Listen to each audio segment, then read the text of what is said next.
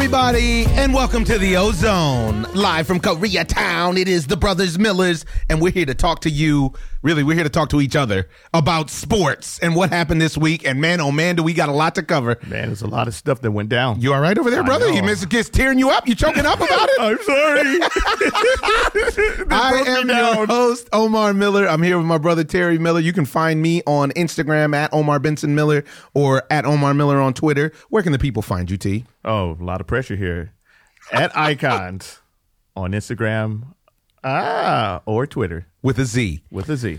So, ladies and gentlemen, we got a lot to cover. We're going to get right into it and get busy. Wow. Did you see what happened in London this weekend? Of course I saw it, man. They changed the freeway signs. No, that's not what happened. No, that's not what happened, bro. What happened was a royal rumble of epic proportions amongst gentlemen of a large variety. There was a heavyweight bout out there, the glamour division of boxing. Big boys. And man, did you see some thumping going on. Man. We want to talk about that fight. We want to talk about the NFL draft. We want to talk about the Clippers. What happened to the Clippers, folks? I had season tickets. I gave them up. For this reason, want to talk about the Major League Baseball and this rash of injuries that seems to be going on out in New York, trying to figure that out as well. Right. But as of now, we want to get it on and get started talking about the Anthony Joshua Vladimir Klitschko fight. The uppercut felt and heard around the world. It might have been heard in galaxy far away. Like, wow. Rock'em sock'em with the uppercut. Serious bobblehead work going on there. Oh, my God. I hate to see the champ going out like that. Oh, man, it hurt my feelings. But he's a champ. Nobody lost in that fight. Nobody lost. Even though everything happened that was supposed to happen, basically. You gave an excellent analysis of the fight before the fight, and it played out. Now, I lost a couple dollars on the fight, ladies and gentlemen. You went that way. I went that route. Why you didn't listen? Because I had a feeling the champ still had something left in his tank, and he did. And he messed up. All right, let's give a recap. I'm pretty sure everybody listened to this, watched the fight to some degree, but we'll go over the quick thing, and then I just want to get into the what's happening inside of the blow-by-blow over there. First 4 rounds, everybody's kind of cagey, feeling each other out. A lot of boxing, a lot of feints, a lot of jabs. Although Joshua established a jab, I don't feel like they were feeling each other out. I felt like Joshua came out in the first round and threw a couple of combinations. They weren't throwing combinations though. That was the problem. Not throwing combinations. Just popping a jab and try to hit you with a couple of haymakers. And you could see the rust on Dr. K at the beginning. Like he was, what I mean? No, I don't agree because I thought there was some ring rust. And I felt one of the things that really hurt him was that he came out dancing. Okay, that would have been great for the younger fighter, but not for the older fighter. The older fighter needed to conserve his energy, and he did not. What he did was come out dancing, which I love to see. Man, he was on his toes. He was on his toes. Look light on his toes. Little Fred Astaire on you. But the problem is that catches up with you in the ladder. But see, I don't think that's what caught up to him. I thought what caught up to him was a devastating uppercut by the most fit man known to mankind. But let's just talk about Anthony Joshua's physique for a second. Stud. This dude looked like a statue. This guy was in shape like I can't even explain. So who you going with, him or Cam Newton? I got to go with Anthony Joshua. Really? I'm a victim of the moment. Him or LeBron?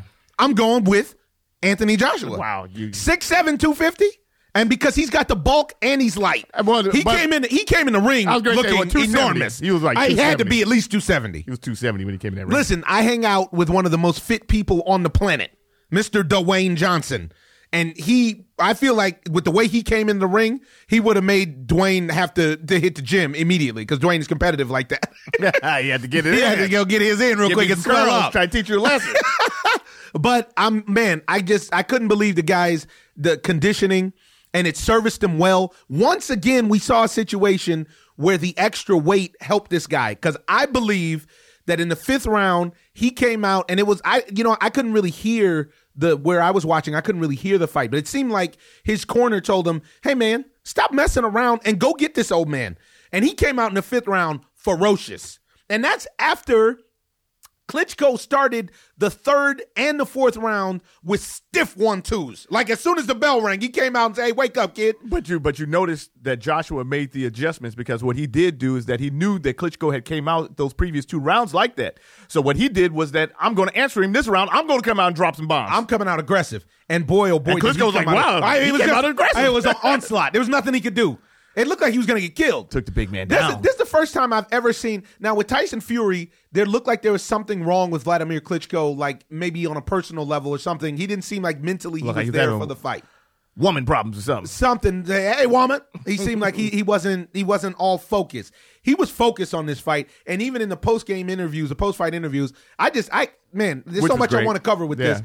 He, in the post-fight, he even said, they asked him afterwards, they were like, in the presser, they were like, so did you have an off night? He said, no, I didn't have an off night. He goes, the best guy won tonight. He said, I had a great day. He goes, I was in great shape. I felt great. He looked great. He looked great. He was in crazy shape. Yeah, he was in crazy shape. I can honestly say he was just about, if not, they were almost identical. It's just that Joshua had youth and more bulk. Right. And whatever natural growth hormone and testosterone you have when you're 27 versus when you're 41, that was the difference in, you know what I mean? Right. In that size. But so he came out with that onslaught in the fifth, and I felt like Klitschko did something that far too many fighters don't do. He got rocked, and then he almost willingly went down to compose himself. Right. And if he would have stayed on his feet, he would have been out on his feet in the fifth.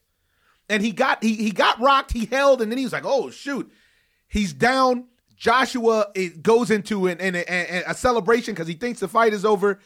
And this is when this became the best heavyweight fight of the last 20 years. Yeah. Is because Vladimir Klitschko got up and showed you the heart of a champion. This dude got up and chunked him. I wouldn't have been surprised if they didn't score that a 10-9 round. Well, one of the refs did score the 10-9 round. He came back and almost knocked him out. And you have to give it to him. It was a 10-9. I haven't seen anything like that since Holyfield Bowe. I agree. Yeah, when Holyfield got dropped and he got up and really went at it with Red. It's giving me chills even. It's giving me chills even. That's unbelievable work. And it was unbelievable, just like what the champ did on Saturday night. Unbelievable. That was unbelievable. I mean, he popped up. It's not unbelievable though, because that's why he's been the champ for a long time too. And we disrespect him as the champ, I feel like it, because he doesn't get his just him and his brother. Yeah, him and his brother. They were great champs. I think once again, this is another example of some reverse racism. Yeah, I completely agree. These fellas don't get the respect that they deserve because they're white. Yeah, I really believe that. And I feel like they could fought in any era. Especially his brother. Yeah, especially his brother. I mean, I don't think Vladimir takes a punch as well as Vitaly does, but honestly, he took some punches on Saturday night that I couldn't believe his neck was still attached. Right.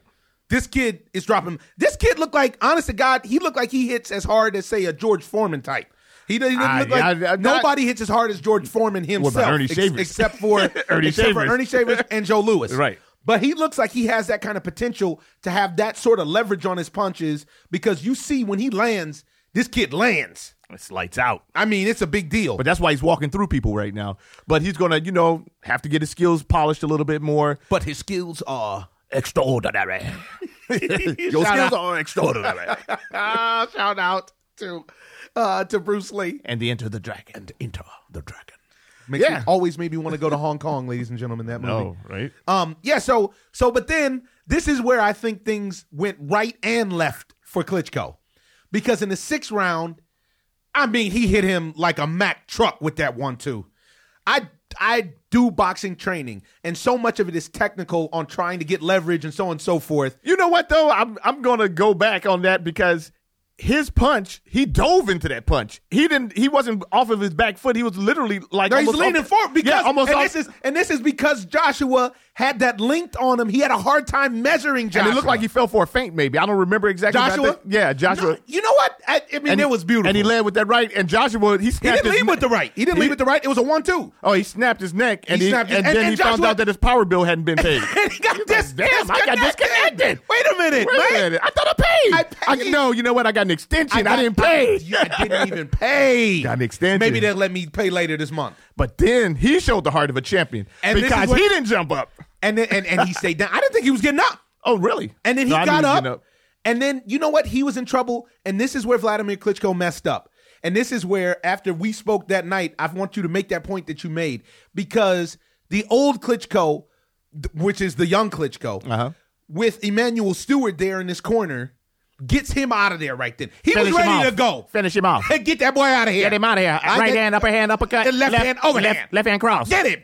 And He couldn't close him out. he couldn't close But the you know show. what? He had expended a lot of energy, and this is the problem with being a little bit older because he wanted to execute, but he couldn't. After that, the 6th round, I know that everybody was dealing with their heart, saying that they wanted this guy to be able to beat this kid. Oh, no, he was ready to go. He was ready to go. For the Anthony next 2 Joshua rounds, he was ready to for go. 2 rounds. The next 2 rounds, he was ready to go. And then he let that 27-year-old come back. And you could see it in his eyes. You And could see it. Joshua's eyes. Joshua was like, okay. And he started talking to him like, nuh-uh, you're not taking my belts. Let's go. Let's go. And they started going Oh, my at it. God, they start going at But it. I'm so pumped up about this fight. Klitschko put on a clinic. He put in on the- a in the clinic. middle round, he put on a clinic. After he got knocked down, it's like it shook. You see it in boxing so often. When the great fighters get hit, they wake up. And they're like, wait a minute. I came here to fight. I love this. This felt great. After the fight, you listen to both of these guys talk, especially Vladimir Klitschko, and he's like, I loved it. It was a great fight. Like, dude, this guy almost took off your neck. He almost killed him. And he was like, I loved it. It was a great fight. A lot of respect and love to Joshua. These guys love to fight. But this is what makes great champions, because if you don't like the fight, if you don't You're gonna love run. the fight, You have to love the fight. you have to love the fight to be like the best. Now everybody's reflecting on Floyd's past, fights and saying, well, you know what? We didn't really get this out of him. Didn't get this. You never got this. Yeah, you never got. And you know what's great about this fight as well is that we watched 2 great boxers get off the mat. Get off. This is what being a champ is about. And this is what it's all about. I got knocked down, not because I never got knocked down before, No. but what happens when you get knocked down and get back up? Do Let's you see have the heart to get up? Do you have the get up? Because that's about the heart. That's that Rocky Balboa. That Rocky Balboa. So he gets up, puts on a clinic for 7, 8, 9, and then you could see the tide turn again. Joshua started to throw combinations. Start popping a jab again. That establish damn it. jab. Damn you, jab. It's the root of all evil. Man, in the ring. in the words of Florida Evans, damn. That jab. Real. It was so real, and then we saw that Rock'em Sock'em, and I just hated to see the champ. The combination that he threw to get into the Rock'em Sock'em. Oh, my God. Because it looked like he's been waiting for that opportunity the whole Body, fight. head, body, uppercut. And he just flew open like somebody took out a 12 gauge. Oh, my God. And you know what? I just felt I've so watched it bad probably for him. 100 times. Yeah, I love the Klitschkos. Yeah. But just to watch him roll around the ring like that and getting beat like that was terrible. If it was you, dude, I would have threw in a towel. I know it, and his brother afterwards. Although I don't know if you would have pissed me off that night. I'd been like, let him go. Run him back. Get up. You baby. Oh, help me. You're good. It's messed up. Yeah, so when you look at it afterwards, to me, the most beautiful thing, one of the most beautiful things in the world happened, and I feel like this because I have brothers. From the moment that Vladimir Klitschko gets knocked out, they get him up, he gets back over to the stool. I don't know if Vitaly took his hand off of his shoulder. He literally was touching him like almost the next 10, 15 minutes through the speeches and everything. He just had his hand on his shoulder. That was his big brother. He just had his hand on his shoulder, and he looked so mad. Like, I should have never stopped fighting. He looked so mad. He looked like he wanted to fight so bad. Probably did. You know how the juices are flowing. Oh, my You're God. like, Are you just dropped crazy? him. This dude just beat up my brother? Are you gotta kidding get me? in there. Both of us are getting. Let's get him. And you'd have to, both of them would need to get him because this kid is a stud. And the other thing is, we're going to play a clip. At one point, we got a call we want to cut to. This kid has learned so much in this fight. Right now, he just learned so much. He just got a complete college course. He got boxing. a graduate degree. Yeah, he got a his master's degree. He's got the master's. in the sweet science. And Klitschko did so much for him by putting him on his back. He sure did. He taught him. He might have made him an all-time great by knocking him down in the Yes, sixth. we'll see how the kid reacts after this. Because for me, this Tyson Fury talk is madness. It's a waste of time. literal madness. Tyson Fury isn't psychologically fit to fight as per his doctor. Right. So let alone for that. And even Yeah. if he does fight, man, Tyson Fury can't thump with this. I don't believe he could thump with Klitschko if Klitschko was focused. I don't believe he can thump with his brother, and his brother haven't fought in years. Yeah. And let alone, really, a guy like Deontay Wilder would really give a Tyson Fury a really bad day. Right. Because he would go in with no respect. Right. And go in and get this thing And over with. Put him on his back. Because when you see a big guy that doesn't have any thump, it's not, It's not natural. It's not natural because it's like the giant pitcher that doesn't have a fastball. Right. Let's cut to our caller real quick.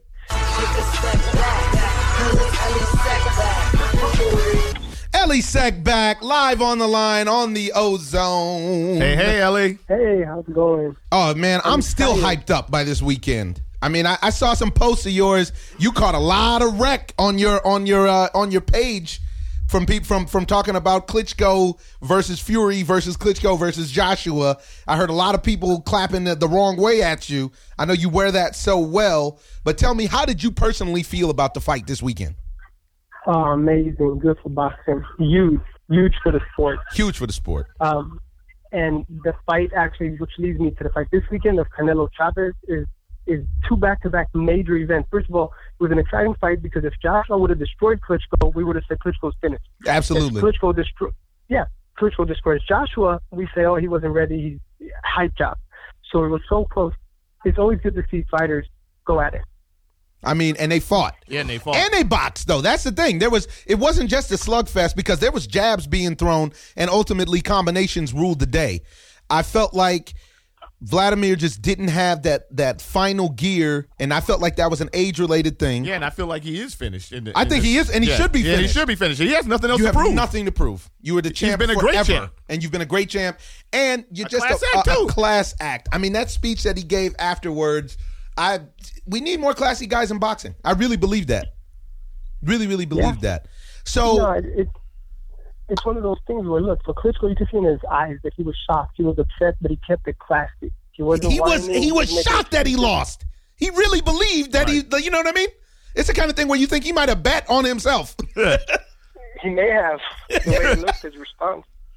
Now, I talked to you before the fight, and you had brought up the fact that Joshua had been in his camp for sparring and so on and so forth. I saw some videos afterwards of the fellas in the post-fight. It was pretty impressive. But I wanted to get your take potentially on where do you think it goes from here? Because I think, just like you said, that was a great event for boxing. The heavyweights are the glamour division because the big boys can get the fight over with one punch, unlike the little guys who, no matter how hard you hit, it takes a long time to get guys out of there. Now we got the big fight coming up this weekend with Chavez versus Canelo. And what do you think happens now with the course of heavyweights? I mean, I personally don't think Tyson Fury comes back anytime soon. I think Deontay Wilder goes and he beats up on Joseph Parker, but I don't actually think we see Joshua Wilder until 18. I feel like Klitschko's going to exercise that rematch clause, which I hope someone talks him out of. Oh, I hope he doesn't do that. I think you're very accurate. I think Wilder will try to. This is the thing: when you're the champion, you have 1 or 2 or 3 tune-up fights or voluntary defenses. So if Joshua goes and fights 3 other fighters, he could fight Gerald Washington, he could fight B.Y. Jennings. Yep. These American guys who have fought up there. King Kong Ortiz. In the U.S. Yeah, King Kong. Well, that's a very dangerous fight, but yes, he can do that. I think he'll beat the crap out of Ortiz. Yeah, I do too. Ortiz, he takes too long to get bums out of there. Yeah. I don't like that. Too long. Yeah, that's true, but he's still very, very dangerous. Now, Wilder, he wants to fight Parker. Parker has a fight with Razvan. He's a fighter from Romania. He's actually a sparring partner because Tyson Fury's brother, the fight fell through, so he just needs a body. So Parker will fight Joshua, and then, sorry, Craig. Parker will fight Wilder. I know what you mean. Yeah, and Wilder builds up his hype, and then Joshua builds up his thing, and this is what Wilder told me. Me and Joshua can make Floyd-like money. And I agree with him. I agree with him, too. This big money we're talking about. In the big division, the heavyweight. In the big division. Yeah, so why rush it? Because for both of them, it's a win-win situation. They just have to keep winning and winning convincingly. And this fight becomes 150,000 fans, not 90,000. It becomes a stadium. Yeah, but I feel like that's why you would rush it, because when you deal with the big boys, people get knocked out. Somebody could get put to sleep. And then you mess up all the money.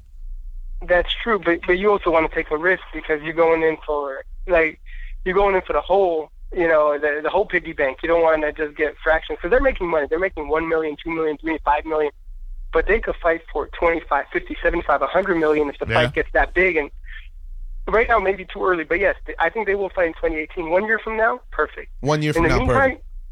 This was good for the heavyweight division because, as we know, the heavyweight division has been hurting. That's the only division in boxing that no one was interested in. The guys look like me. The guys won't get in shape. What's going on out here? They're paying you to get in shape. The guys won't get in shape. And they won't do it. But we saw who did it this weekend. Both of them. These boys. And they look great. Are you crazy? And that's Murder is serious about his conditioning as Yeah. well. Deontay Wilder is serious about being in shape. Yeah, but he looked terrible his last fight. I didn't like him struggling against that No, bum. but we're not talking about that. We're talking about how he looked physically. Yeah, he did look good physically. Well, here's what's interesting about this fight this weekend. To me, it's the biggest fight this year. Yes, two Mexican guys fighting, but they both have insane following. Insane Everyone following. knows Chavez Sr., so they know Chavez Jr. They love him, whether for him or for his dad. Canelo, Golden Boy, Oscar De La Hoya has done a great job in building him into a pay-per-view superstar. Very few pay-per-view superstars in the world today. Canelo is one of them. Right. If the fight ends very close and one guy loses close decision, there's a rematch automatic. And the rematch will be bigger than this one. Someone gets knocked out ugly early, it doesn't matter which, I don't think they'll do a rematch. I think they'll go in different directions. Right. But it's so intriguing because I don't know who's going to win. You know what? Canelo's the favorite. It's amazing you say that because this is the same thing my brother's been saying for months now. He said, you know what? We got pride on the line. We got the Mexican flag on the line. And we have Chavez Sr. riding his son. Now, you've been in both camps. Bless us with some sort of exclusive. Have you spoken to Chavez? Have you spoken to Canelo? Tell me something that before it hits ES News, before it hits the wire, brother. Tell me, Ellie. Okay. For Chavez, this is personal. All the other fights, he did it because he's a boxing head. He loves boxing and he likes to fight. But now it's business. Now it's for him because he wanted to fight Canelo for 7 years. Oh, wow. And there's animosity between the two of them because they're both sharing the same shine. They're both from the same country where the sport is huge. And there's always that competitive where who do you like, this guy or that guy? It's always been like that. You have to pick one. Right, you can't gotta like them both. Either Michael Jackson or Prince. You can't like both of them. You got to pick you know, like when they have those rivalry, like Biggie or Tupac. Right. We can like both of them now, but in the moment, people like to Right, pick you had to who take they sides. Like. Got to take sides. Now,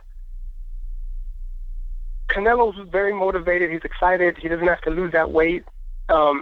It's a good opportunity for him because if he wins, he establishes himself as the king of Mexico.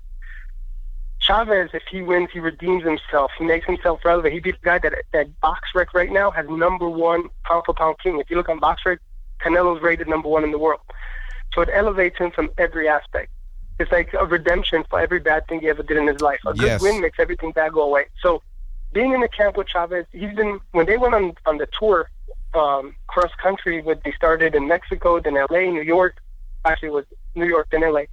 Chavez was training nonstop, which most fighters on the road, they say, okay, I'll start training camp next week. When they stopped in LA, I was with him at the gym. So he's been taking it very seriously. He hasn't missed a beat. How's his weight look? He looks skinny, but he usually walks around 190, 200. So right now he's 5 pounds away. So if he lost it the right way, he didn't lose it in one day, which sometimes people do, and they shoot up 30 pounds, and that's when you look like a mummy, when you can't move. So he lost it the right way, gradually let his body adapt. Obviously, they're both going to shoot up on fight night. They'll each weigh 185, around there, 180.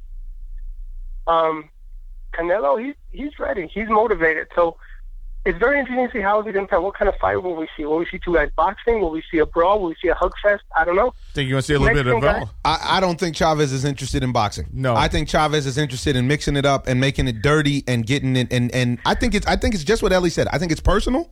I think that it's personal for Canelo because he has something to prove to his countrymen, but also he has his eye on Canelo's not slow, man. He has his eye on everybody talking about Gennady. Everybody talks about Triple G, and by and large, at this point, everybody is saying that he's scared to fight Triple G. So he needs a convincing win against Chavez. I just hope that he's not overlooking the fact that the guy he's fighting is actually bigger than him. Yeah, I'm taking Chavez. Wow. Chavez has a great chin. Great chin. And he could box. He just chose in the past when to step it up, which, look, sometimes the most talented athletes, they take it for given, and they don't try as hard. But this time he's trying. Yeah. Canelo's done a phenomenal job until this point. He's every test he's had except Mayweather, and you can't blame him because he was 21 years old. Yeah, and no one's beating Mayweather, and it doesn't matter if they're old or young. Not at that point. Yeah, but I heard that tickets are selling for $20,000, and that's huge for boxing. Like, what did he say? He said tickets are selling for $20,000 for this fight. I'm not surprised though. You know that you got the pride on the line. Just Come the on, pride. now. This is it. And not only that though, will Canelo cut down on those long punches? And the plotting. They said he's been working on his footwork a lot. Yeah, he's a plotter, and I don't think that But I don't Chavez think is going to let him slide. I don't think that matters because Chavez is a plotter. So I don't think in this but fight. then in that case, I got to go with the bigger guy. That's a good point. But in this fight, I don't think you get exposed for that like you would against a more athletic fighter. And so, Ellie, last wrap up. I know you're a busy man. I appreciate you calling in. With the landscape of what it is now, does this make the spectacle of the Conor McGregor-Mayweather fight fade from the public interest? Because if we get another good fight this weekend, boxing itself is back, in my opinion. The Conor McGregor-Mayweather fight. I'm just saying, this is what I'm asking him. Mm-hmm. Well, Conor McGregor and Mayweather are two very popular names, very big names. And you put them in one sentence, you're going to get everybody's attention. So it's great hype for both fighters to keep them relevant. More for McGregor than Mayweather, because Mayweather's still a promoter and he has so many other things and he's a pop culture icon. McGregor has been around really only 3 years. I really had never heard about him before, so maybe I'm wrong. Maybe he's been around longer. But to me, it's only been the last 3 years where he kind of got our attention. And he's not fighting now for 10 months, so he needs this hype. But I do think that fight is fading away every week, every month, that we're not hearing about anything going on. I agree. It's kind of like... And the clock is ticking. He's not a young man. Exactly. So it's, you know what I mean? First they talked about June, then they talked about September. But now we're going to talk about when are we going to see Joshua next? When are we going to see the winner of Absolutely. Chavez fight Triple When are we going to see Keith Thurman? We got this other fight coming up with Kovalev and Ward. Right. We got another fight coming up with Earl Spence and Kell Brook. Yeah. These are big fights that are going on. Now, don't forget May 20th, Gervonta Tank Davis. All of these fights, I don't think Tank is up there with the last people that we, as far as popularity-wise yet, but he has superstar potential, Tank. No, I'm telling you, this kid, Gervonta Davis, he went from 80,000 followers to 350. Wow. And the followers are legit. People like Drake and Meek Mill, like the whole hip-hop culture, follow him and comment and like him. Yeah, they fool with him. So he's one or two fights away from really, like, exploding. He's only 21. No. Everybody. That's why I just said the superstar potential is there. There's no doubt about it. Absolutely. Yeah. So, again, it's McGregor and Mayweather. I haven't heard about it except 2 weeks ago. Someone from McGregor's team said, negotiation going in the right direction. I couldn't care less. Like you don't even need to finish the sentence. I couldn't care less. I'd rather see Tank beat up on Vasyl Lomachenko, personally. But, Ellie, thank you so much for calling in. You are an expert, and you always have access. Just really appreciate it. Tell the people where they can find you. You can follow me on YouTube at ES News, one word, ES News, and, of course, on Twitter at SecBack. Just Google ES News and you'll find everything. But thanks so much, Big O. I'm really proud of the podcast. It's going leaps and bounds and bigger and better things coming. Hey, man, thank you, brother. We'll talk to you soon. Are you going to the fight this weekend? Yeah, I'm leaving tomorrow. Well, I shouldn't say I'm leaving tomorrow. Someone's going to break into my house. But I will be at the fight. Now you got to leave on Wednesday. Damn it, I just said it. Now you got to leave on Thursday. Hey, man, just sit this one out, Ellie. All right, sounds good. Reporting. Late. Oh, man. That's funny. Yeah, great feedback and insight from Ellie. It leads us into our next fight, but I just want to talk a little bit more about this heavyweight match. I just can't get enough of it. I'm sorry. It's just I can't believe it. And I wanted to play something that Anthony Joshua, I saw in an interview that Anthony Joshua said after the fight. What I learned, I had 44 rounds of boxing as a professional before that fight, and now I feel like I've had 144 rounds of boxing because what I took from that fight is rounds upon rounds of experience, and I can move forward now and onto bigger and better things. Come on, man. That's the real right there. That kid is sharp. Yeah, he took big punches. I mean, Klitschko laid some hammers on him. He laid some hammers on him that put a lot lesser guys out. Not down, about but out. 64 of them. Yeah. I mean, these are like major bombs that they dropped in this fight. Anytime you see the heavyweights dropping bombs like this, man, this is punishment. Hey, man, this is punishment. And he even said it. You can see he's got a shiner. He's pretty beat up himself. And he said, but one thing he said in that interview, he's proud of his shiner too. I've seen pictures. That's what he said. Hey, let's go. He said, you know, other than the black eye, you know, man, other than swollen eye, I feel pretty good inside, you know. And that's what he was talking about, his internal organs bouncing back. You know, I think this is the upside of the guys only fighting maybe 2 times a year now. Now, I can understand that with the heavyweights. No doubt about it. You know, but Klitschko didn't do a lot of body work. He stuck with his jab. He popped his jab, which looked great, and then he went to work the way that he went to work. It was classic. It was a clinic. Tactician. It was, until the Rock'em Sock'em showed up. He just didn't have enough. Really, I just thank both of these fellas for a great fight. Right. And I'm tempted to play the post-fight interview, the speech, because both of them were so classy, these guys. Yeah. I really couldn't believe how much of a class act awesome. in comparison to the buffoonery that we see usually after a fight. Yeah. You win the fight and you're still talking crazy to people. You just won, dude. What are you doing? You won. What else do you need, man? You did it.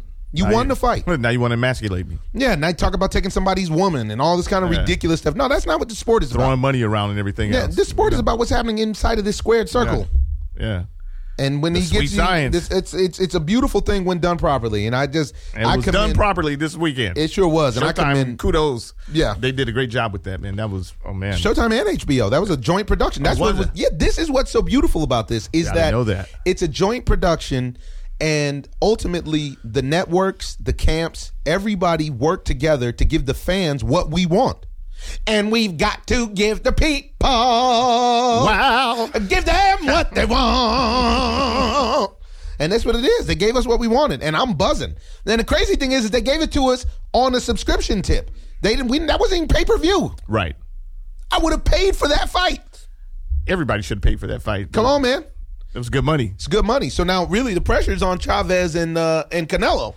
I don't think you're going to be let down because we haven't had a bad fight really this year, have we? No, there's been some great fights this year. From DeGale and Badu Jack to Thurman and Garcia to this last weekend. Triple G.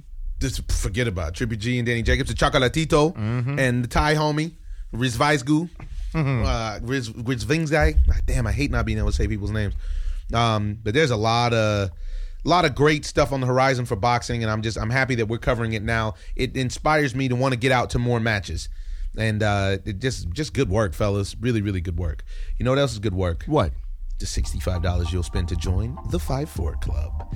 Ladies and gentlemen, did you know that for $65 a month, you can get a personally stylized and tailored wardrobe delivered to your home? Yes, folks. Go to 54club.com, use promo code Omar, and you will see the fruits of your labor manifest as a beautiful wardrobe for summer, spring, winter, and fall. 54 Club, life and style. Oh, man. Now we got to talk about the bad stuff. Which is? The Clippers. Mortimer? The Clippers, the Clippers, the Clippers. Oh, my goodness. What's bad about it? We've already established this early in the season, what you were about to get. I mean, I just didn't want to believe. I know you didn't. I've been telling you that. It's just, I thought they'd get out of this round without Blake Griffin. I really thought that was going to help them. If they don't dismantle this team, and they're talking stupid about re-signing everybody. I know, but either Doc has to go or some of these players have to go. They said J.J. Redick is probably gone. But either Doc has to go or they have to break this down. They need to break it down. Oh, hey, get him! Break it down. Hey, get him! But see, this is the thing: is I don't know if J.J. Redick is the key to this. No, J.J. Redick is not the problem. J.J. Redick is not the reason that you Obviously, keep blowing leads 5 years in a row. Chemistry is the problem. Chemistry is the problem. I can't even front and fake it anymore. Thank even you. if I wanted to. Thank you. I mean, I said it before. I agreed before when watching the games. But this situation now. Not only do you lose, you get blown out at home in a Game 7. Blown out. I mean, that game wasn't even close for the most part. They did. They put it on them. But they were going to be sacrificial lambs for Golden State anyways, because they've shown that already that they aren't mentally prepared to deal with Golden State. But you're not even mentally prepared to deal with the Utah Jazz. Utah is real, though. Yeah, they got all the elements. That team is not a team. They're a team just in name. I agree. But something is wrong. Something's not clicking. And either you're going to have to, something has to go. And it's something has to change. Somebody or something has to go. And Ballmer has to make that big decision now on who's going to leave or who's going to do what. Right. Not Doc Rivers, the president of operations, but Ballmer, the owner. Right. And it's going the wrong way. And I don't know. Man, and you know what? You feel like it's almost like they have too much loyalty to the squad. And I understand. I get it. They've assembled a team that on paper looks incredible, but it doesn't execute what you need to do. You can't charge what they charge to be a Clippers fan at the Staples Center and not get out of the first round. Every year. Every year. Or then you tease.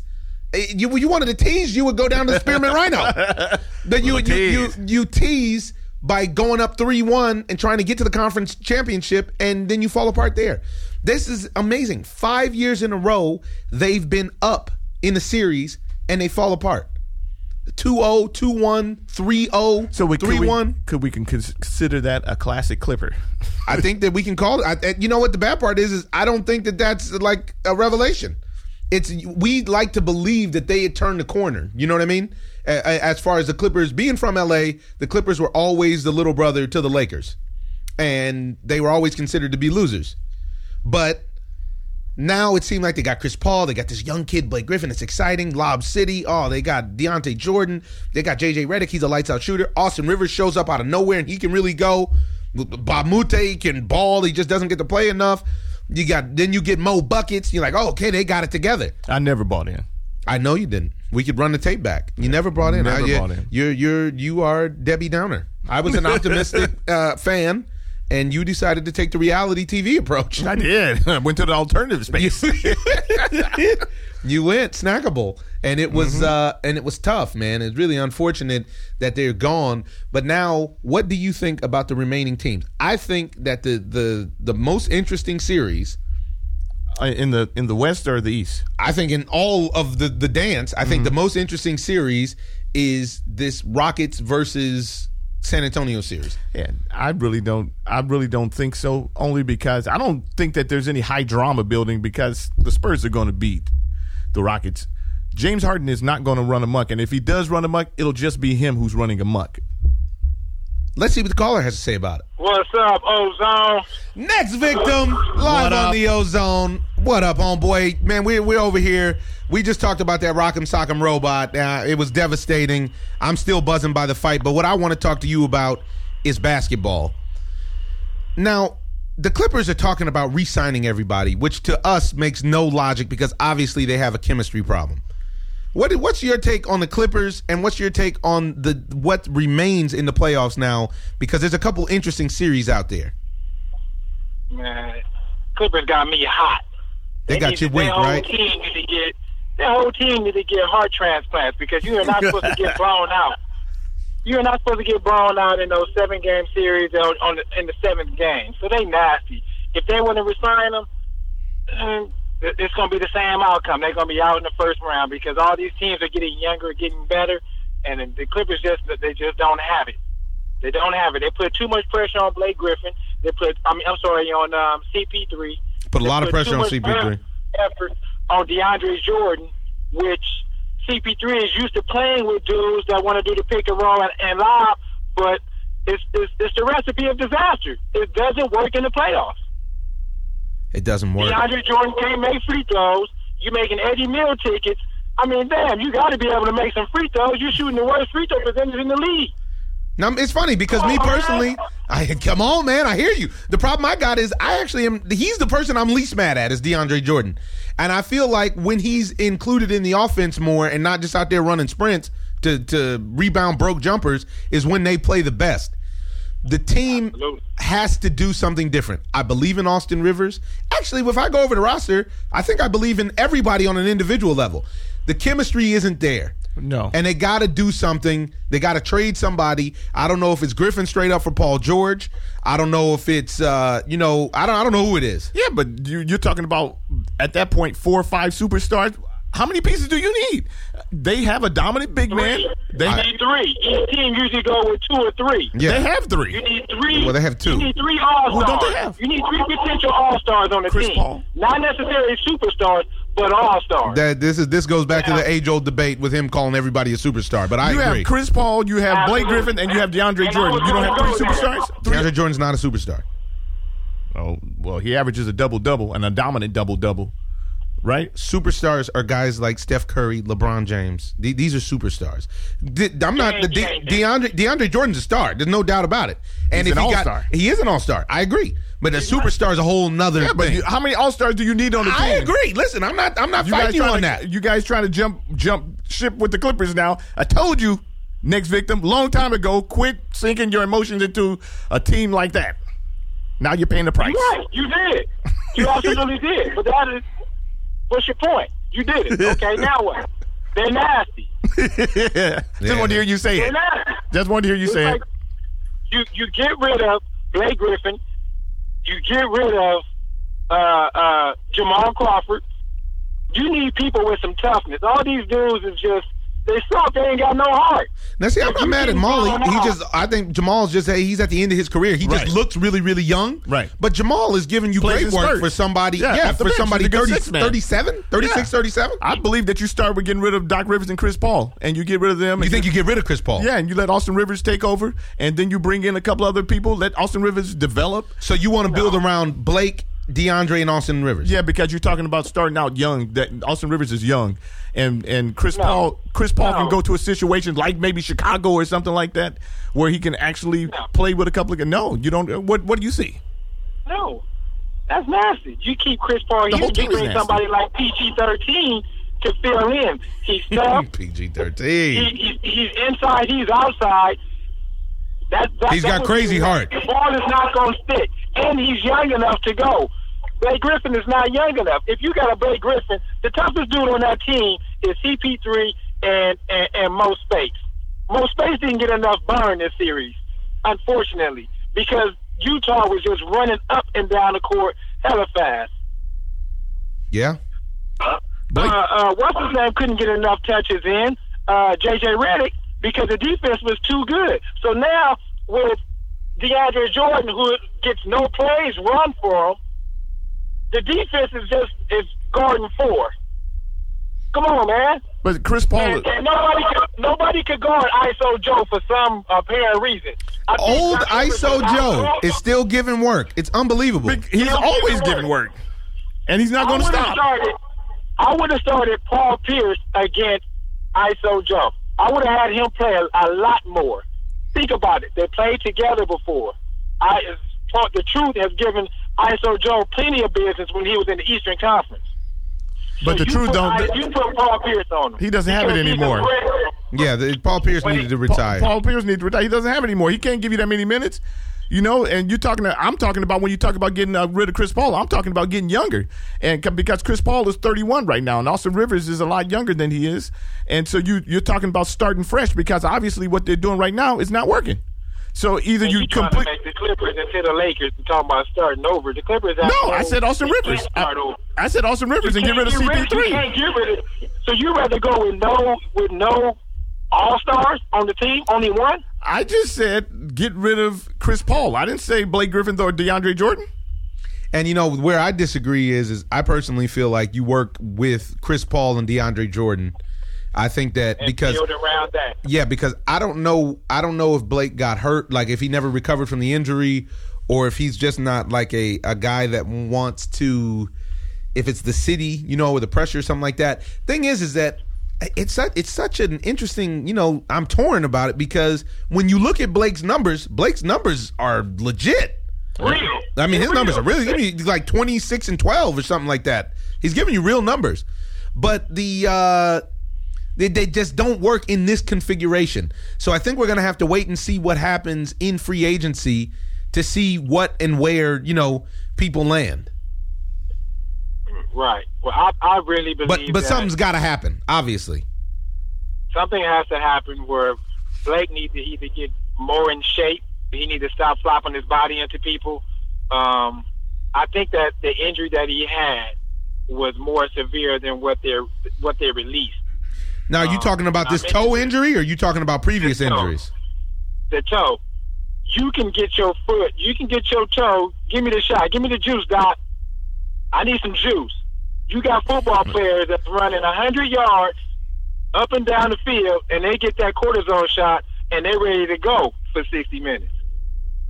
So Okay. But that's a different situation. When you talk about football players, they got padding and wrap and everything that they put on their feet. They ain't got no padding and no wrapping on that big toe. They wrap the whole cleat in tape. But you can't do that on the basketball court. Why? Because they tape the bottom of their cleat as well. He has to run. He has to be able to spring off of that thing. So I feel like his injury was real. I don't think that he bowed out. I just don't feel like every year everybody's giving them an excuse because one of them gets hurt. Well, every other team has the potential to get hurt. We saw that happen to Kyrie. I mean, come on. We saw it happen to Kevin Love. It's just a part of the game. The thing of it is that even if Blake Griffin played, they weren't going to win. That's the problem. And we've he could have been out there 5 years now. I can't roll with you, Tim. 5 years. Next victim, I can't roll with you. I have to go with the Icons on this one. Even with that, they lost that first game with no Rudy Gobert with their whole team except for Austin Rivers. I mean, the injuries are a part of the game. Yes. And not that, I want to believe in the Clippers, but for some reason, this iteration of them just doesn't work. Now, what I wonder is DeAndre Jordan happy that he stayed, or does he wish that he would have just stayed in Texas and, with his family and made it happen like they originally started to? What do you think about that? I think he's happy he stayed. Unfortunately, like you bums mentioned that, injuries do happen. But, he got the playoff experience, he got the contract. Hey, he got the LA commercials and the lifestyle. He sure does. So that usually makes a guy happy. Now give me this. Yeah. What do you see happening in the San Antonio-Houston series? I'm really intrigued by the series. Terry seems to think that it's a foregone conclusion that San Antonio beats Houston. I thought about this morning, and I don't know. I don't either. I want to say Houston, but I don't believe in their coach. And I believe in Pop, and I believe in the best player in the game as of right now today, Kawhi Leonard is. All right, you guys are on narcotics. Kawhi is nice, but he's not better than LeBron James. I said as of right now, I believe that he is because, and I explained this to some nasty fools today. When LeBron decides he has to turn it on, he turns it on. When LeBron shoots a jumper, it's like, why did he shoot that? When Kawhi shoots that jumper, you like, oh, that's good. Well, that's an interesting take. Kawhi, I don't know if that's the way to justify thinking he's the best player in the game by how they feel when they shoot a jumper, but that's one thing. For me, Kawhi Leonard is as good as anybody, including LeBron James. And it's almost impossible to say somebody is better than LeBron James because of what you just said. The idea that LeBron can turn it on at any given point, and he has figured out the game so thoroughly that he knows when to turn it on and when not to turn it on. Now, in real life, I think LeBron has a lot more help than Kawhi Leonard does. And what Kawhi Leonard is doing down there is incredible down in San Antonio. He plays both sides of the ball. But this is why I don't understand why people think that Houston's going to have a chance, because we've sat courtside and watched you. Nene plays defense. Everybody else is suspect. But that's the difference, is that this year they have Nene, and then that changes. You have Gasol. You have Aldridge. You know who else plays defense? And Kawhi. Trevor Ariza. Don't discount Trevor Ariza. Trevor Ariza is on the other side of his career, though. No, this is why they play the game. And I don't know why you were shaking your head when you said that Kawhi has less help than LeBron. You think that the San Antonio Spurs supporting staff is better than the Cleveland Cavaliers? No, it's not. But it's just still, don't act like LaMarcus Aldridge and Paul Gasol are not anybody. No chance.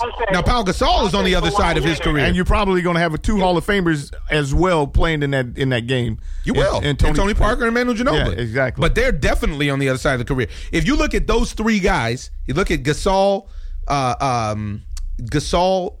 Ginobili, and Parker, those guys are literally 2 years away from retirement, maybe.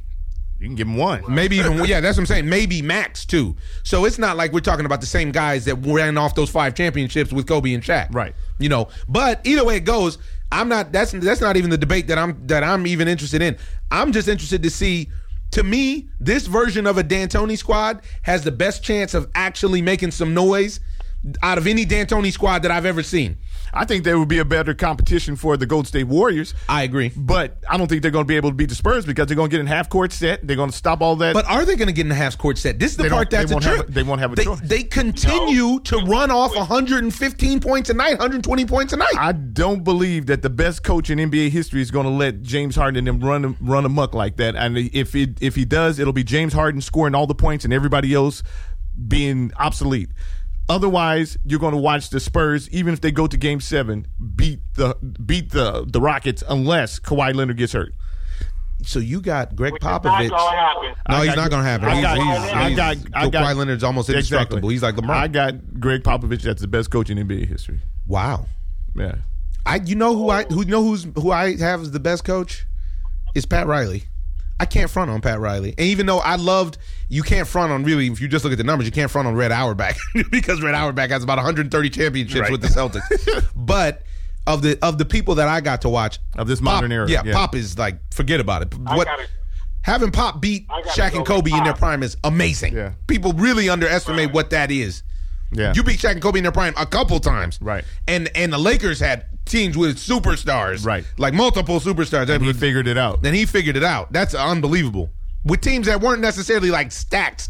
Exactly. With a small, undersized point guard from France and a dude from Argentina. Right. And a lefty from Argentina. And he gave it to him. And the greatest power forward of all time. So it's like you had one dude, but the other guys were not necessarily a lock like that. Exactly. That's impressive. Wow. That's why I got to roll with Pop also. In this series. Just over at the best of all time in coaching because he had the best, but when did he have the best though? I don't think he had the best. He knows what Doc Rivers is not doing is what he's done. If he had that same talent that Doc Rivers had, 100%, he would rip off I don't know how many wins and how many rings. If he coached that Clippers team, that's a great point. If Greg Popovich coached that Clippers team, I wonder what it would look like. Discipline. He's the Belichick of basketball, man. He's the Belichick. Wow. Yeah, you guys are dropping science here.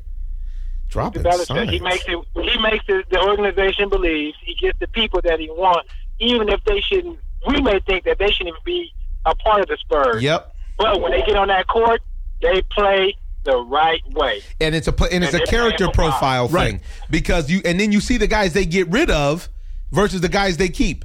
You get rid of George Hill, but you keep a Patty Mills. Right. The only one that I've ever been questionable about that he made the swap on was your man. It was Green, because after Green celebrated with the Heat in South Beach after they lost to him, Danny Green, I never forgave him for that. And I couldn't believe that he did that. Yeah. But he did win a championship the next year. If you think about it, if you go all the way back, they lose to Sean Elliott, then they pick somebody up just like that. Yep. They lose to Tim Duncan, they pick somebody up just like that. They lose to David Robinson, they groom somebody just like that. So he has the foundation that continues to go, and it's working, and that's why he's in the second round of the finals. Of the playoffs. Sure is, and that's why he'll probably be in the conference finals, to be honest. And I tell you, so. the other series I think is interesting. I actually think the Wizards can come back and beat the Celtics. I believe that. I think the Wizards can beat the Celtics. I think that the matchup that's most dangerous for the Cavs is actually the Wizards and not the Celtics. I really don't think any one of those teams is going to be able to beat them. I mean, the guy's been to 6 straight finals. It's hard. It's really hard to argue that LeBron James is going to the finals. That's like it's almost like they shouldn't even make him play. Right. Just let him go, man. They shouldn't even risk the injury. 4 fingers. They should just give him 4 fingers and give him a free pass to first base. Just give it to him, just like in baseball. Just walk him. Just walk him. Just go ahead and put him in the finals. Just put him in the finals, because I don't want to take a chance of him getting hurt or nothing silly like that. And I want to see him match up against whoever comes out of the West. Exactly. Well, next victim, appreciate your time. You got any parting words for us? Who do you got this weekend in Chavez Canelo? Oh, I gotta go with Chavez, man. Wow, this is I think 3 for 3 going with Chavez. Yeah. I don't know if Ellie gave a prediction or not. No, he didn't. Oh, he didn't. Wow, Chavez. Chavez. I think I'm hoping his mind is right, which it looks like it. I think. I want to say Canelo, hopefully he'll overtrain and Chavez just go in there and just put that wild, under control at times fight on him. I really hope so. I think it's time for Canelo. I think he's really good. We all know that, but I think this is that one fight that he didn't really want. It could be a trap fight. Could be it's a hello, what's up, hello. Could be that trap queen. You never know. All right, next victim. Thanks for calling into the Ozone. You are always welcome, my brother. Have yourself a great evening. Late. Ozone out. I'm out. Great input there. Was. From the next victim. He's passionate. He's passionate. And I mean, this Pop situation is very interesting. Very, very interesting. Whew, we got so much to cover. Just want to cover this next segment quick. We have one of our favorites calling in about that, too. We got Trucker Dave on the line. Trucker Dave calling in. Hey, Big O, how's it going? Welcome home, family. What up? How you feeling? Pretty good. I'm still breathing. There it is. Waking up on the right side of the dirt is always a good look. Yeah. It's always a good look. So we've been covering all kind of stuff. Man, we're deep into the show. We're talking about the state of boxing right now. Had a tremendous heavyweight fight this weekend. I don't know if you caught it. It was like one of the old fights we used to watch. It was great. And we're talking about basketball. You know, I personally feel like they got to bust up this Clippers team because they're underachieving. Got to be some sort of chemistry problem that's not working. And basically penciling LeBron James in for the finals once again. But what we wanted to talk to you about is what took place out in Philadelphia this weekend and figuring out what happened with the NFL draft and how do you think that's going to impact this season in the NFL. I mean, the NFL is a year-round coverage nowadays, and I saw some footage of people at the draft going absolutely nuts. The draft is like a prom now. It's like its own Super Bowl, right? Yeah, the draft is just like a marriage for all of the men. You know, it's just like an annual event. You know, like all of the men, like a little kid in the candy store. They just love the draft. Everybody's smiling and taking pictures, booing Drew Pearson, everything you can think of. So it's like you said, it's like a man crush Monday for everybody in the NFL, and you know, I'm reading a lot of stuff about your favorite squad, the Patriots. I'm reading a lot of great stuff about what it is that Bill Belichick proving he was that he's the smartest man in the room again. What do you think about, in general, the draft? What do you think about Joe Mixon going when he went? Because to me, that's its own saga in itself. It seems to have a lot to do with. I just want to get your take on it, and then I'll go with mine. But yeah, what do you think about the draft and who did what? You seem to be really high on Tampa. What's your take? Well, I really like what Tampa Bay did. You know, they surrounded Jameis Winston with a lot of young talent because you got to look at it this from an offensive point of view. You got Mike Evans, who's a beast. Pick up Deshaun Jackson, who's like a 4-3 guy. And then you go get O.J. Howard. So who are you going to double? I only worry about Tampa Bay. I just worry about, like solid running back. I think if they would have gone with a guy like Dalvin Cook, that would have been a better choice as far as a solid running back. But I really like what Tampa Bay did. I like what Carolina did. I like how they added McCaffrey for Cam, and they got him another receiver. I really like how the management and the ownership got behind Cam Newton, and we're going to give him some weapons, and now let's see. Everybody, improved. I really like watching all of the highlights from all of these players you've never even heard of before, the guys that never even went to some of these big schools, and just watching the draft. The draft is so exciting. It's just going to be like, I really think what they should start doing is the winner of the Super Bowl should get to host the draft. Oh, wow. That's a really cool idea. Yeah, I would like that. But as far as Joe Mixon, he's extremely talented. But what you find out about society is on certain things, society doesn't forgive you. I don't really think society ever really forgave Michael Vick. And wow. The thing about Joe Mixon, you never even really see his face. You just see him running around in his uniform. But when you see him like talk at a press conference or something like that, you get to see his face. And I think that can kind of backfire on you because people could look at you now and they could associate the player with his face and say, okay, we automatically don't like this guy.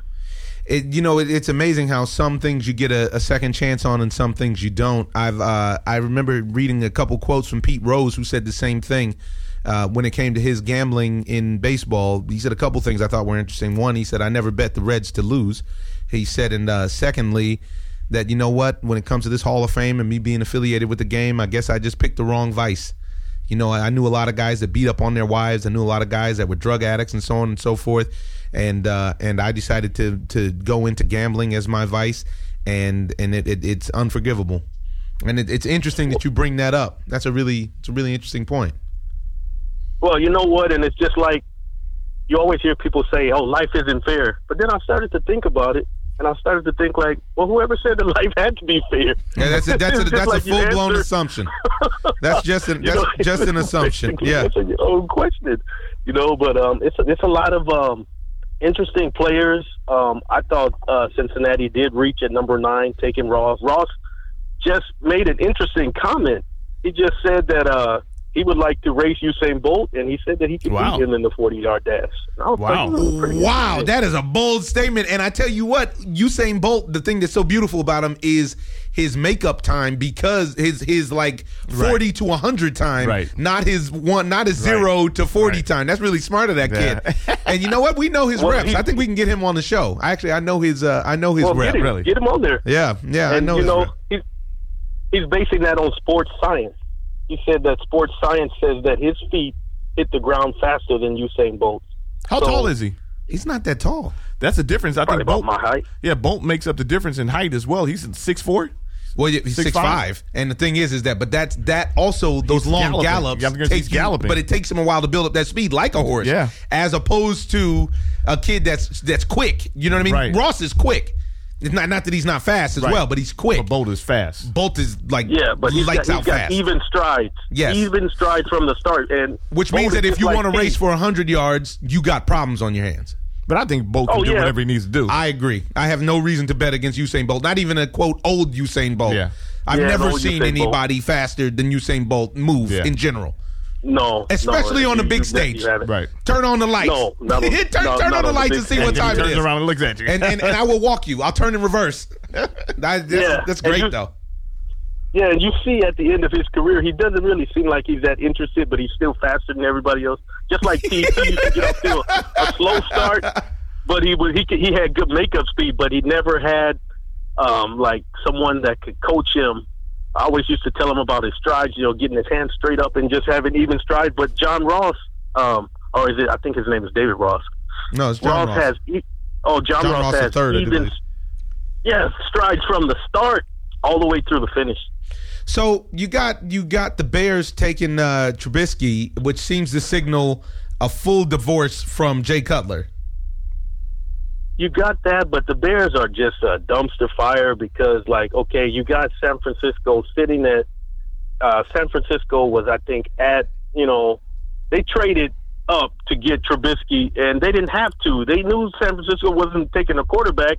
You signed Mike Glennon already to 3 years, $45 million, and then you have like a third-round pick, so he has to play pretty soon. So what are you doing giving away picks when you have problems in your secondary? You got problems all over your team, and it just shows you the teams that aren't really good are still the teams that make bad decisions outside of. I like what Cleveland did. Let's stand in character. I like what Cleveland did. It shows you why.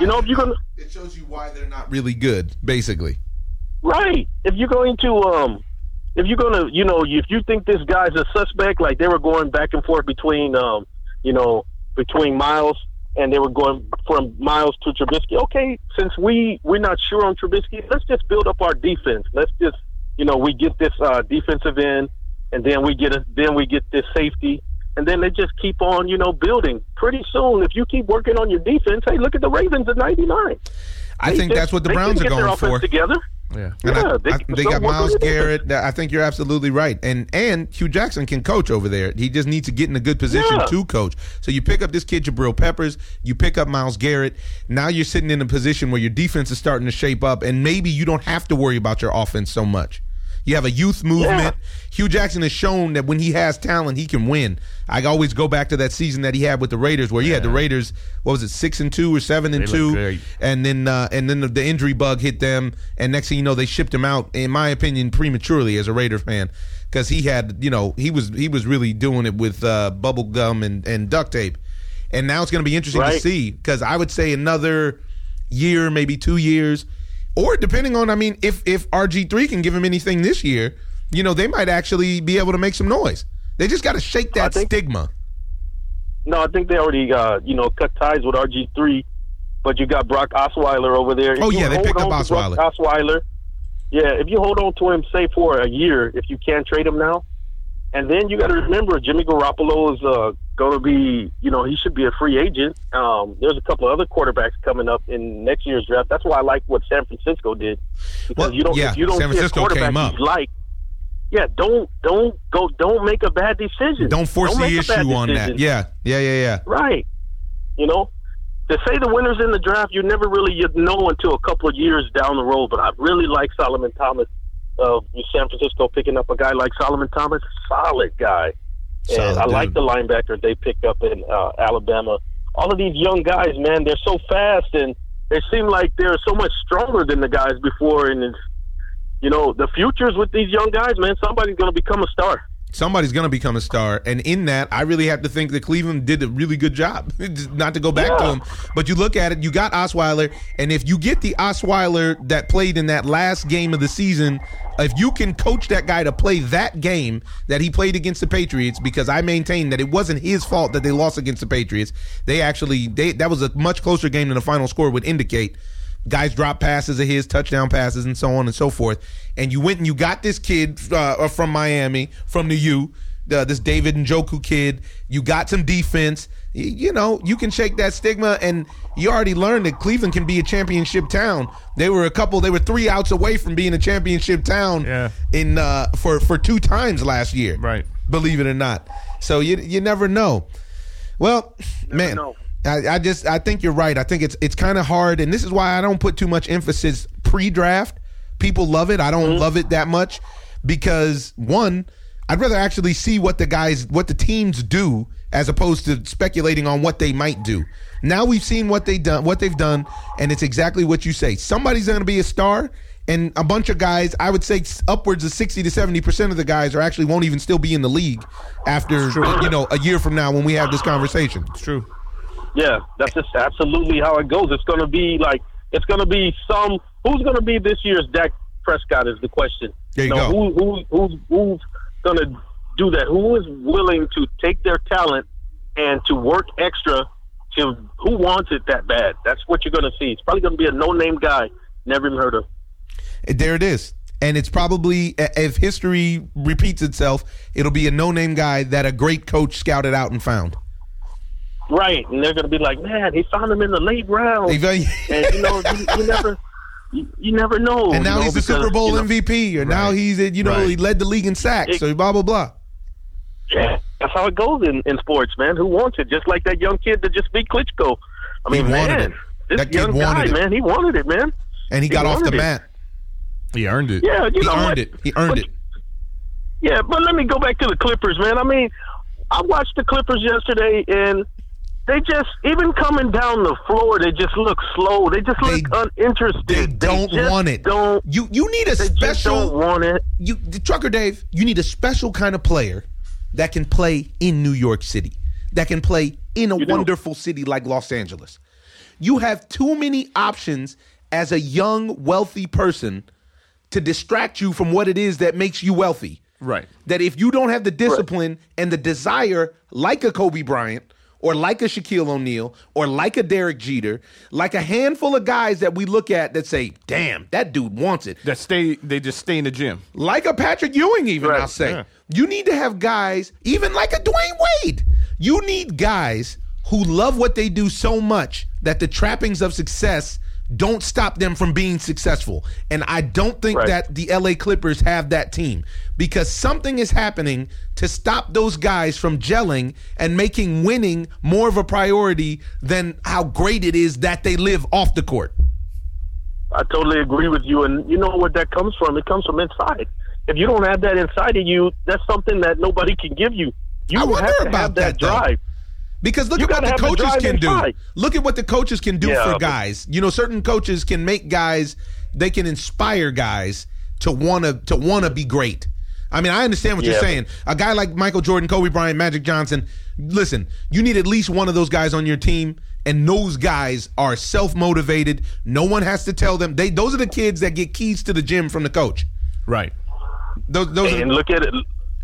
Go ahead. Sorry. No, that's all I was going to say. Those guys are the guys that are the gym rats, the field rats, whatever you want to call it. Those guys are at work.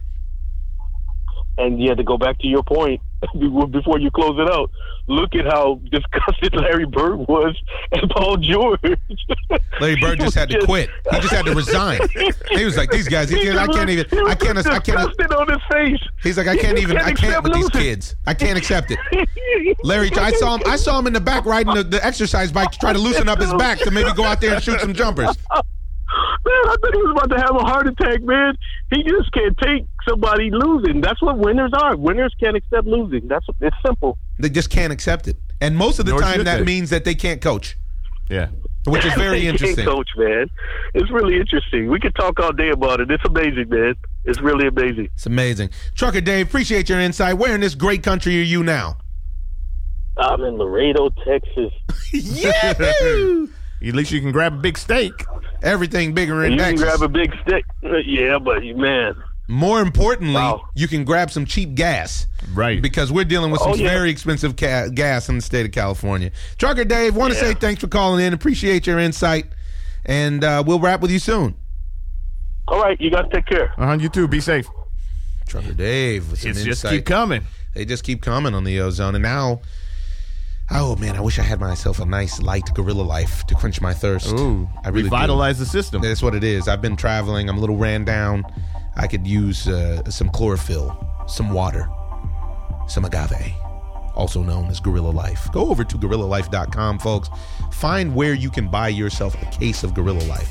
It really is life in a bottle. It oxygenates your blood. It helps to fight off obesity, cancers, diabetes, everything that's wrong with you. This stuff can help make it right. You just got to follow the plan. Gorilla Life. Life in a bottle. So, what in the hell is going on with the New York Mets system? Injuries and more injuries and more injuries. I mean, this is, and this isn't just the pitchers. No, it's a walking mass unit. They have a problem. It seems like in their organization, with health. I mean, with their medical team.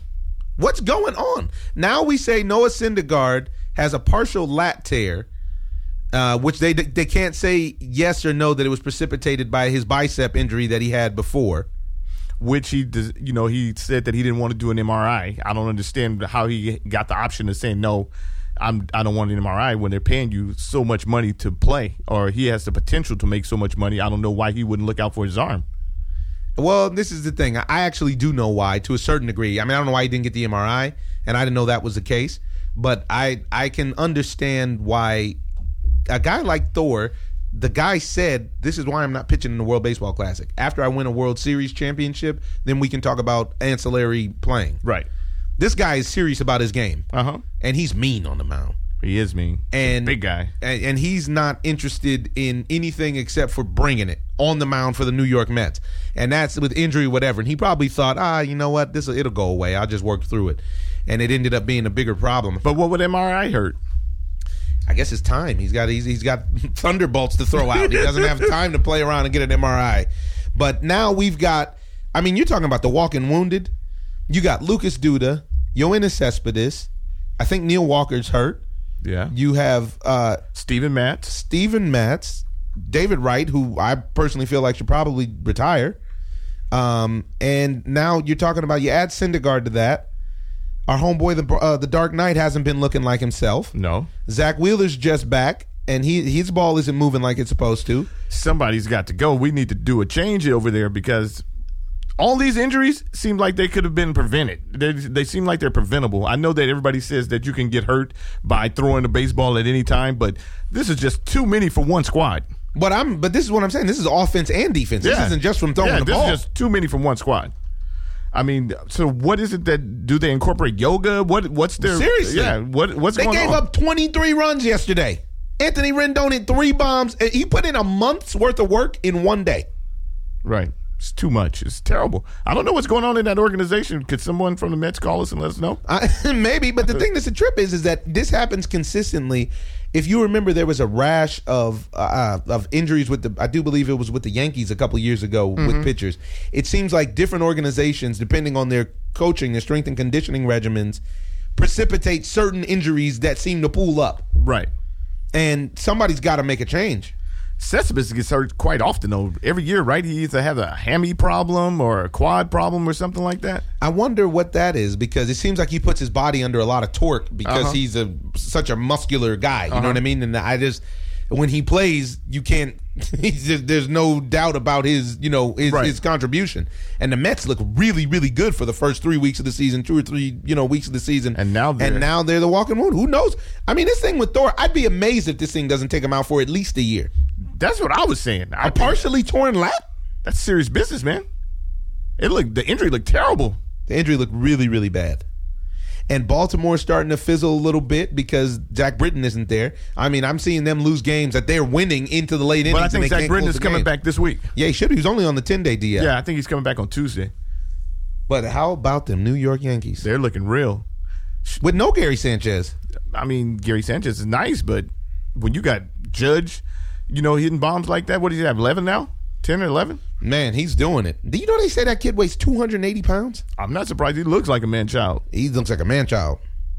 But will he be able to make the adjustments once the league makes adjustments to him? And this is what it is that we need to figure out with Eric Thames. This is what we need to figure out with a lot of guys that are hot right now. Well, I think with Eric Thames, I think that he's been around long enough that he'll know how to make the adjustments. And you can see him making adjustments as as the season progressed past this month, because guys are starting to approach him different. You know, he hits lefties better than he hits righties.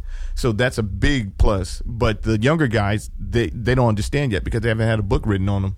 When you figure out the flaw or the character or the hole, then they're going to try to exploit it, just like Thames. But it looks like he might have a better handle on it because he played in Korea for a little while.